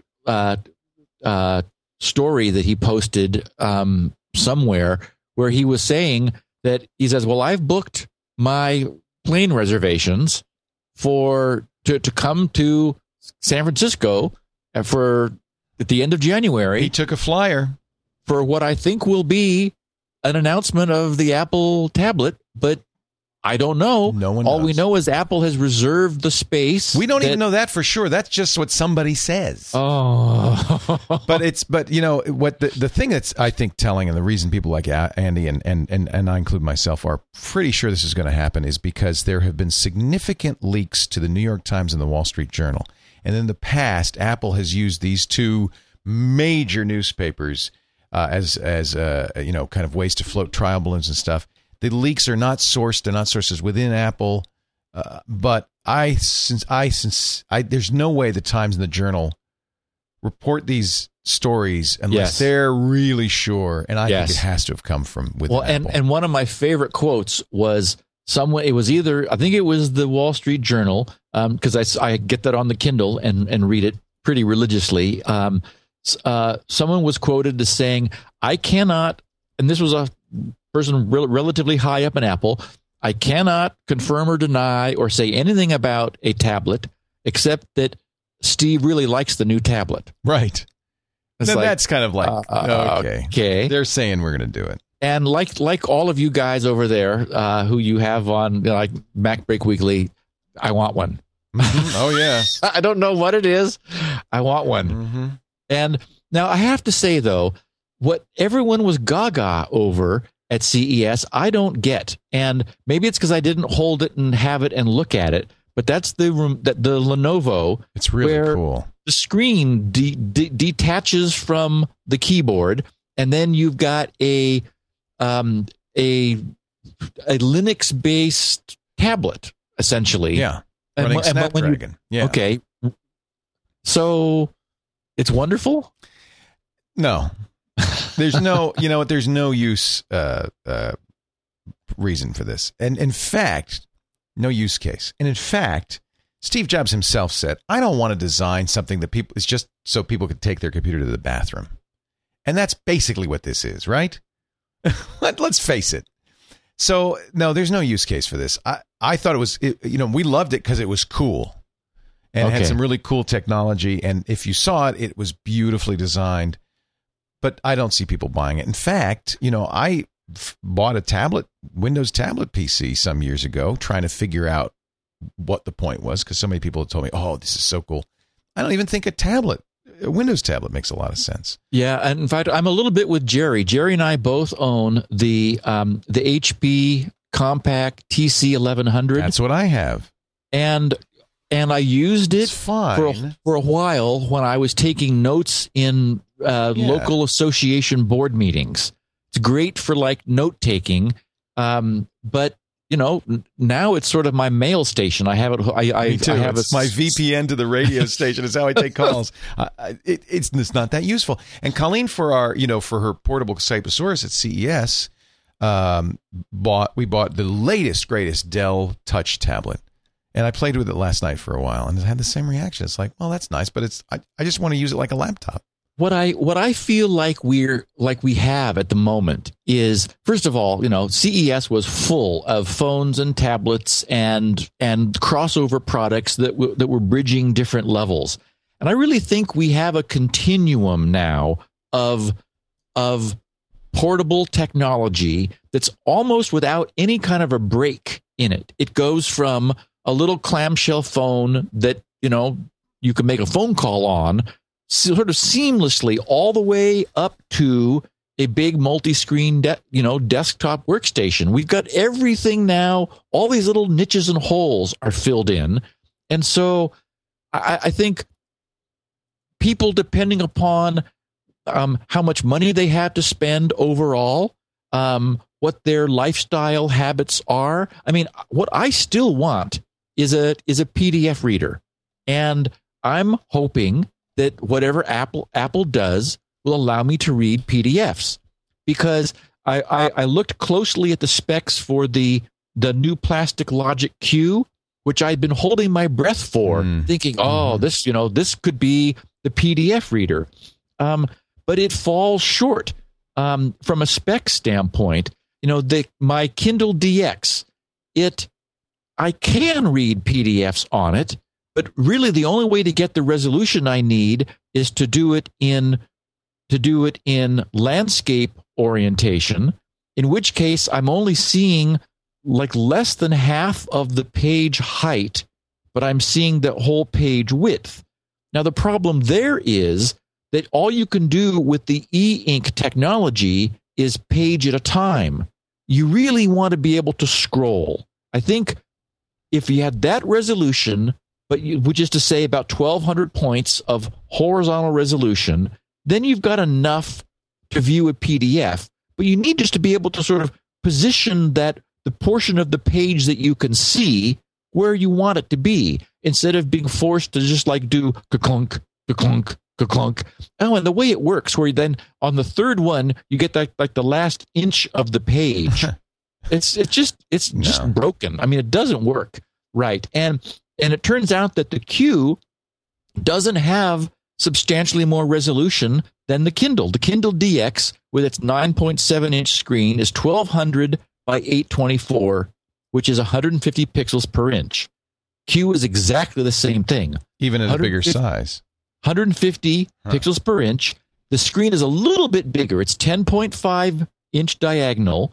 So they go from 1,200 by 824 to 1,264 by 944. Oh, so it does have a little higher resolution. It's, same PPI, but higher. So you get a little more pixels, but it's 8 levels of gray, whereas the DX is 16, and it's got huge margins. The box itself is 8.5 by 11. So if you see a picture of it, it's got big, 2-inch all the way around dead space. So you're holding this big thing that's got, a little screen in it. Anyway, I was unimpressed, and I already got a DX, and it's not enough more resolution, and it's still going to be e-ink. Yeah.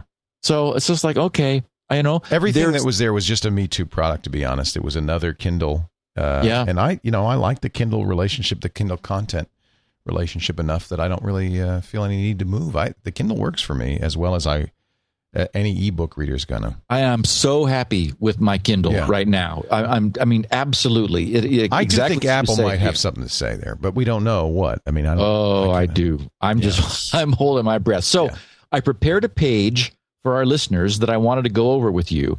It is the show notes for this episode. So it's the notes for episode 231.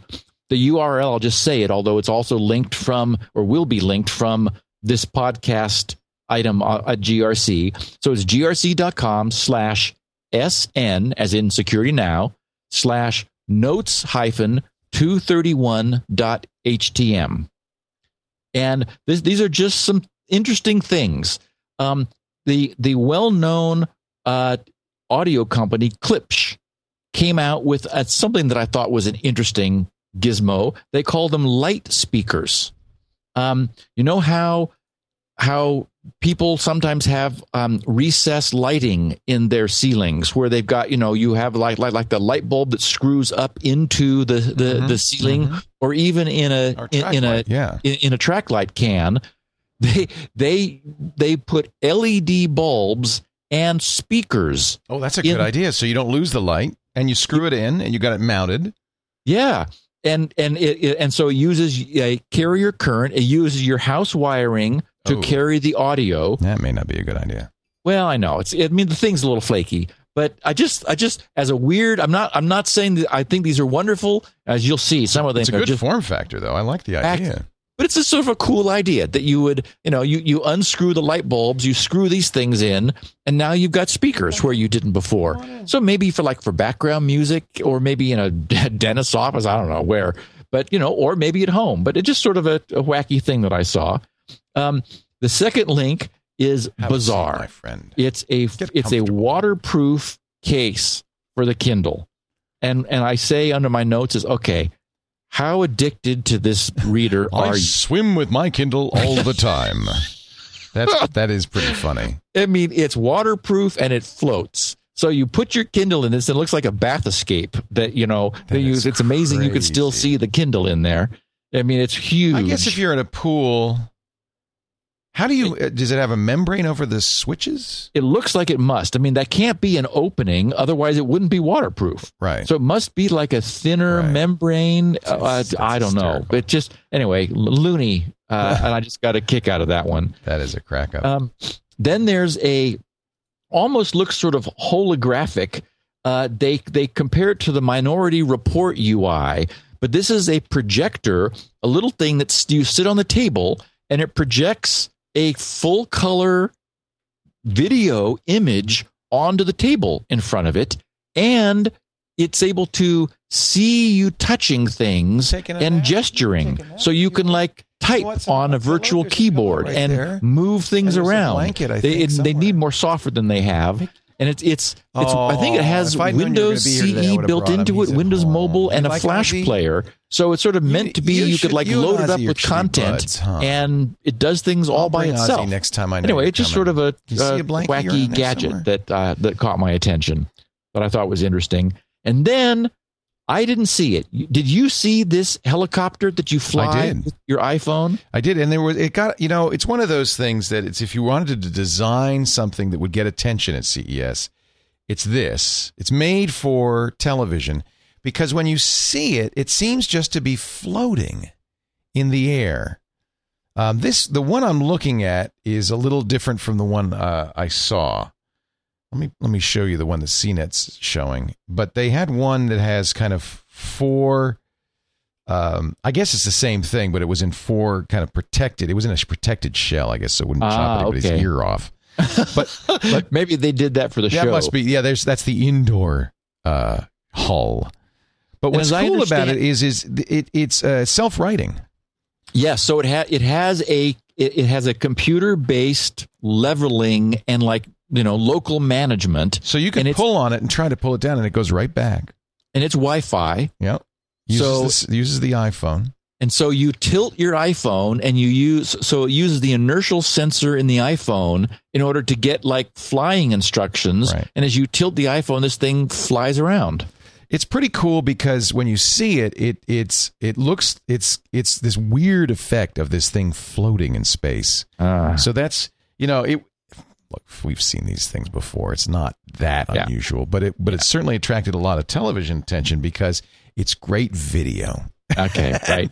It makes a great demo. It's a great demo. There's a little video on the CNET page. I saw it all over the place. At parties, they were showing it everywhere. They got a lot of attention. Now, $500. Yeah, you got to really want this thing. And there's a camera in it too, right? Yes. Okay, so it feeds video back to your iPod? It must use the Wi-Fi to feed the video back. Yeah, I guess so. It streams to your iPhone screen. So, I guess so. And I guess, in theory, you could probably let people... I was thinking maybe we should get one for the Twit Cottage. So like a little spy drone. Yeah, let people... Yeah. It's pretty cool. It just hovers there. It's kind of a weird effect to see that thing just hovering there. But cool. Ultimately, it's an RC helicopter. Yeah. I mentioned that Ray Kurzweil was at CES. Wish I'd known that. I would have loved to have met Ray. Or Yeah, seen him again, and he has a actually. nice interview that is linked from the CNET page that I've linked to on my page, so you can see him being interviewed. Turns out he's a big believer in the future of ebooks, and he's not doing hardware. He's just written some software, which is apparently multi-platform, and it has an interesting sort of page turn UI. So, I mean, maybe this is going to be runnable on the tablet. I mean, on Apple's thing. Apparently, it's not released yet.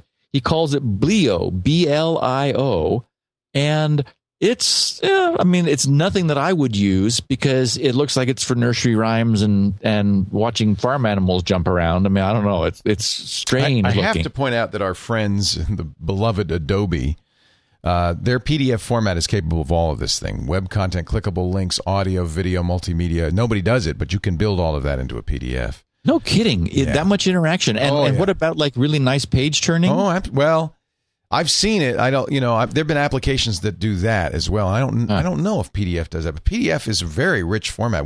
I've been thinking, in fact, Amber and I were thinking of doing a podcasting book a couple of years ago that would have audio and video in it and all of that interactivity in it. Right. So of course you could make this software better. But then you have to figure out how to put it on a Kindle with its limited power and screen. Yeah, it would just. I mean, this is not Kindleable. This is something that you could run on a PC. And he says, and of course, it comes with 1 million books. It's like, yeah, fine. They all have that now. It's the Google EPUB stuff. That's all. Yeah, exactly. Meaningless. Yeah. And then I thought I just got a kick out of sort of for old timers. The Scion is not dead. Somebody asked me what my favorite computer ever was, and it was the Scion 3A. I loved my Scion. Yep, and I've got one in my own personal history museum. I think the 3 and the 5 also, and this is the same sort of form factor still. A little pocket, sort of, open it up, and this one's running Windows.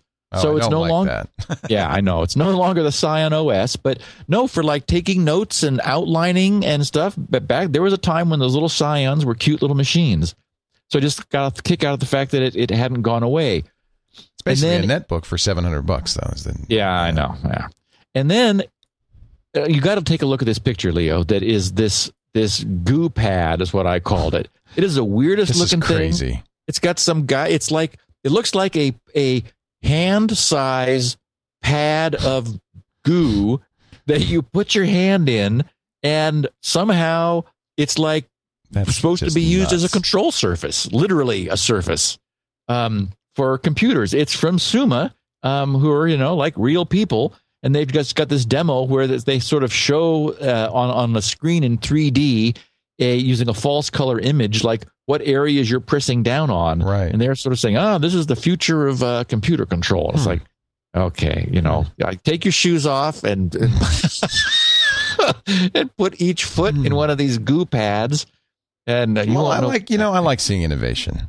Exactly. Who knows? That's why I just thought it was a kick. Right. And then I had to link to what your discovery of on during the show. This was a really, I liked it. People thought I was joking when I said I liked it. Yeah, it's a fingerprint controlled carbon fiber wallet, and literally, so it's a wallet size box with a standard swipe fingerprint reader.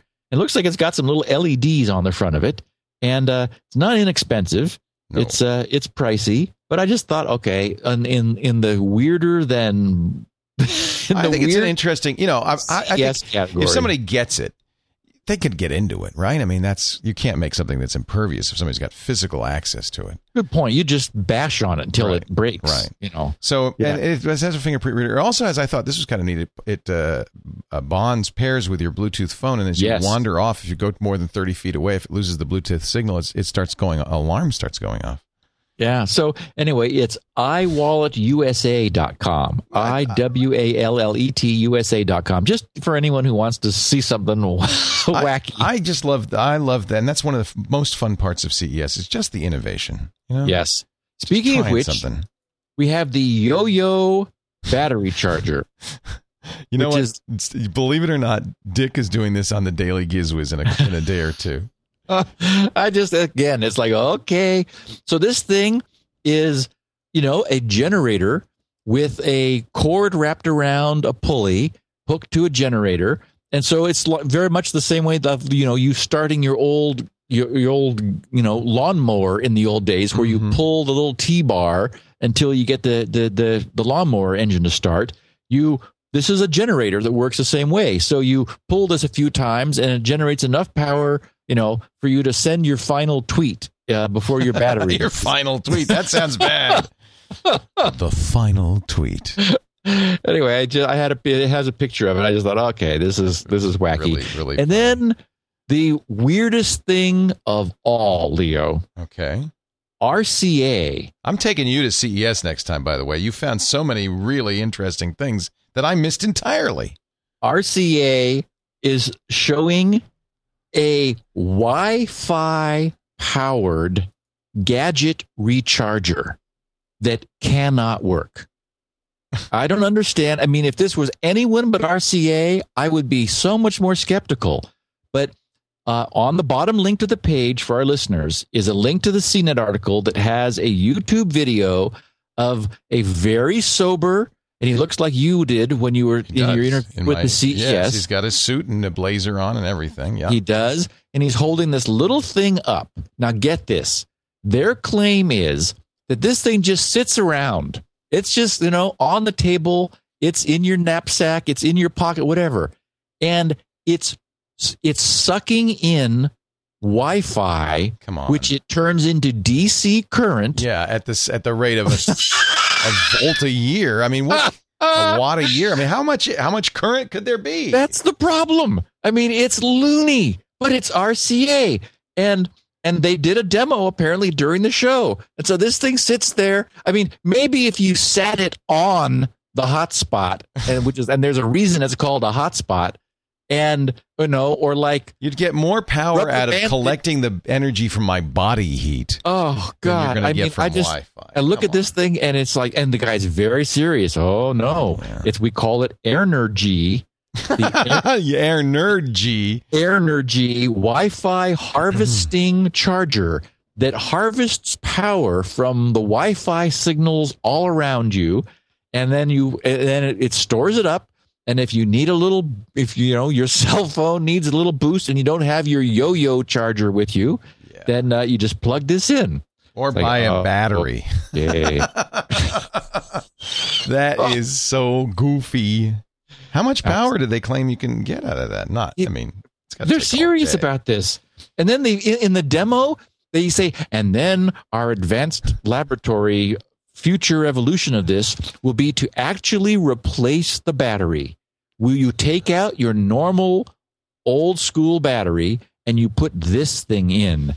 This is a joke. This is from The Onion. Come on. No. I mean, it was there. Look at the booth behind him. When you play the video, you'll see. Real. I mean, this was RCA. It was and it got 4 stars in, the YouTube rating. It's like, oh, come on, do the math. There's just not enough power. Well, if there were, then Wi-Fi would be a real danger. Yeah. Let's face it. You don't want that much energy floating through the air. Yeah. It's bad crazy news. And then my final announcement is I just finished a major chunk of work, which, as you mentioned, Leo, you can see it so cool. Blinking behind me. When I got through with the DNS benchmark code, the PDP-8 project that I had been working on around this time last year, actually, was the parts were beginning to get scattered. And I thought, I just have to finish this before they all get completely lost. My cleaning lady comes in and vacuums things, and I hear little things rattling up the hose, and I think, oh no, what was that? So I spent 90 days. I finished building the kits. I also put together a bunch of pages. They're linked from GRC's homepage under the other menu item off of our main menu. Nice picture of the original PDP-8 front panel. I talk about the instruction set and sort of it's a little bit of a walkthrough nostalgia. So neat.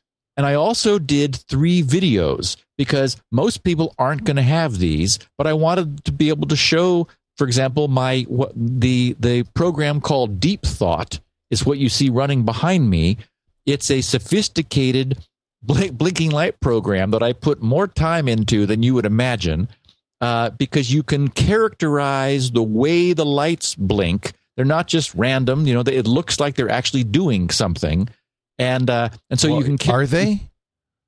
Well, yeah. But not accomplishing any work. Not much. They're thinking. It's thinking. So anyway, I put videos on the site just because I wanted to be able to... out of War Games. Yeah, exactly. Yeah. Shall we play a game? And if there is sufficient interest, this kit can come back. Oh, good, because I really loved that front panel. I know he had a limited edition of that. That was the the problem is that they're just being made custom order. The front panels are gorgeous. You can see in my videos, I do a little show and tell video. Then I also show Deep Thought and Lights Out. Lights Out is a puzzle that I wrote. I wrote all this in the last few months in PDP-8 code. Oh, you must be having so much fun. It was really fun. I have to say, I had a great time. So I wanted to formally announce, though, that if we can get a total in the world of 50 people who want to go for more of these, Bob Armstrong, who made the kit, he will do another run of however many. It just doesn't make sense to do many fewer than that. Right. But so on my page is a form where people can say, hey, it explains the kit, what you get, what you don't, what it costs, and so forth. And if people want to, if they look at my videos and think they want one of these things too, then we can make it happen. This is really, really cool. So if you go to grc.com, under the recent. It's actually there's other. It's under other. There's other. A PDP-8 entry. Yep. And there's Steve in front of his. And these videos are great. They look like they're high def. They're really nice. It came out nicely. I spent. Actually, it's a prototype for a SpinRite video that I'm going to do because I've never done any documentation. And the problem with SpinRite is you can't get a sense for it until you own it. And so I thought I ought to do a video to do a walkthrough to show everybody what SpinRite's all about. So I wanted to sort of beta test the concept here. And this is great. I like it. Yeah, it looks really nice. Well done. Bravo. And we get a good close-up, detailed look of those PDP-8s, which we could see if you're watching the video of the show. You could see over Steve's left shoulder, but that they do look cool. They're wonderful. Yeah. I do think one would look nice behind you, kind of just sedately. I do too. Put me away. Make me one of those 50 anyway. Maybe I should have 2 or 3. Well, Colleen would get a big kick out of building it. The kits are professionally built. They're just you need some soldering, right? You got to be able to do some soldering. Bob orders the face plates that are all custom. They're like 5-color silk screen, multi-layer laminate. The silk screening is behind a front laminate. They're laser cut openings for the switches. I mean, it's a 100% professional result. I was really impressed with Nicely it. So done. Our listeners can check out the videos on GRC, and I'm back to the DNS benchmark documentation now. That the PD-8 project is completely closed and finished, so I will get that done, and we'll do a podcast here before long about benchmarking DNS. Very good. That should be fun. Well, this has been a marathon edition. I tell you, you give Steve a week off, and he gets more than twice as much material together for the next week. Thank you, Steve. A lot of fun. Great stuff. Show notes, as always, on Steve's site, but also we've got it on friendfeed.com. I take show notes as we're going, and this was a long one. If you go to the Twit Conversations room, that's friendfeed.com/twit-conversations. Eventually, I'm sure it will get migrated by our note takers to our wiki.twit.tv. But, you can always go to grc.com because all this great stuff is kind of hidden there. You just browse around. You'll find all sorts of cool stuff. grc.com. That's where you can also find, of course, the great SpinRite. Everybody's favorite hard drive recovery and maintenance utility, and 16 kilobit versions of the show, transcripts, and more. grc.com. Steve? And our bandwidth is being pinned right now. Is it really? You can see people go there. Yep. We're definitely delivering some videos right now. That's great. It's awesome. Thank you, Steve, so much. We look forward to next week. It's Q&A time, so while you're there, you might want to go to grc.com/feedback, and if you've got a question or a comment about anything you hear on the show, that's a good time to do that. Steve will respond to as many of them as he can next week. Thanks. Talk to you then, Leo. Thanks. See you next time on Security Now. Security Now.